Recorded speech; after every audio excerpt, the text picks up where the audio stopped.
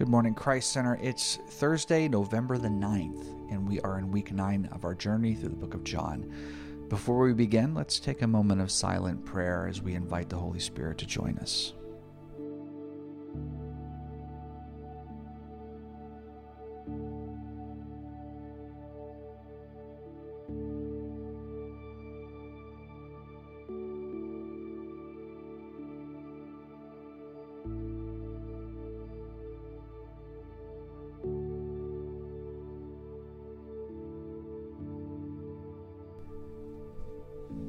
This is Amy Baker. Today's reading comes from John 14, 15 through 31, ESV. If you love me, you will keep my commandments, and I will ask the Father, and he will give you another helper to be with you forever, even the Spirit of truth, whom the world cannot receive, because it neither sees him nor knows him. You know him, for he dwells with you and will be in you. I will not leave you as orphans. I will come to you. Yet a little while, and the world will see me no more. But you will see me. Because I live, you also will live. In that day you will know that I am in my Father, and you in me, and I in you. Whoever has my commandments and keeps them, he it is who loves me. And he who loves me will be loved by my Father, and I will love him and manifest myself to him. Judas, not Iscariot, said to him, Lord, how is it that you will manifest yourself to us and not to the world?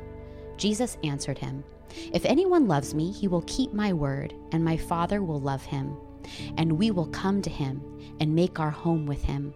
Whoever does not love me does not keep my words, and the word that you hear is not mine, but the Father's who sent me.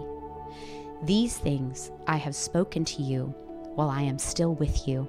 But the Helper, the Holy Spirit, whom the Father will send in my name, will teach you all things, and bring to you your remembrance all that I have said to you.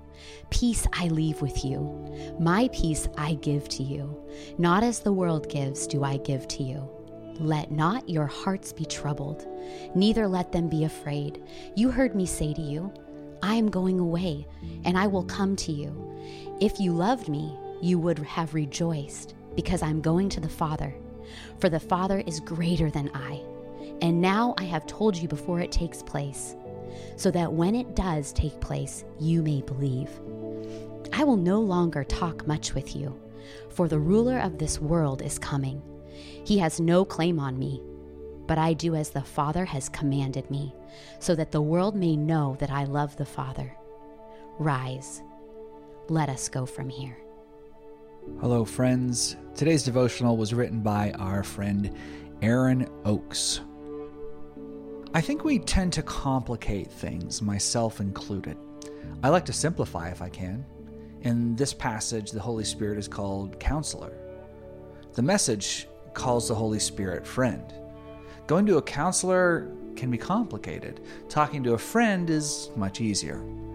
The Holy Spirit can be a weird topic. We have several different denominations of churches that mostly formed out of disagreement on this topic. I remember being pretty freaked out as a kid when the old guy in church would stand up in the middle of a sermon and start speaking a different language. But we aren't talking about the gifts or manifestations of the Holy Spirit in this passage. We're talking about a friend. Simply that still small voice in your head. The Holy Spirit speaks truth, or sometimes whispers it. The Holy Spirit guides us, even when we don't recognize it. Jesus says in verse 18, I will not leave you.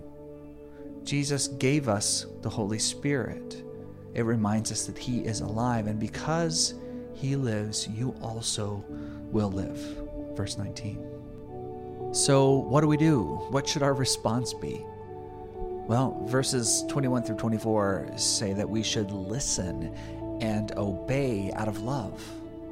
I love Jesus. I love God the Father. I want to do what Jesus is doing and what he, through my counselor and my friend, is telling me to do. I don't always listen. I don't always get it right. but I know that He is with me and won't ever leave me. My counselor, my friend, is always teaching me and reminding me of the things of God. Verse 26. Then in verse 27, Jesus gives us peace. Jesus says, I do not give to you as the world gives. We all know this. Think about all the different people in this world that have every material thing the world has to offer. Do they have peace? Do they have Jesus? Do they have a counselor or a friend? My prayer would be that our hearts would not be troubled and that we would not be afraid because we have peace. We have Jesus, whose Spirit is alive in us. That is our counselor. Let's pray. Lord, I pray that today we would listen to your voice, that we would respond out of love for you and the people around us. Jesus, thank you for the Holy Spirit. May I hear you more clearly today. Amen.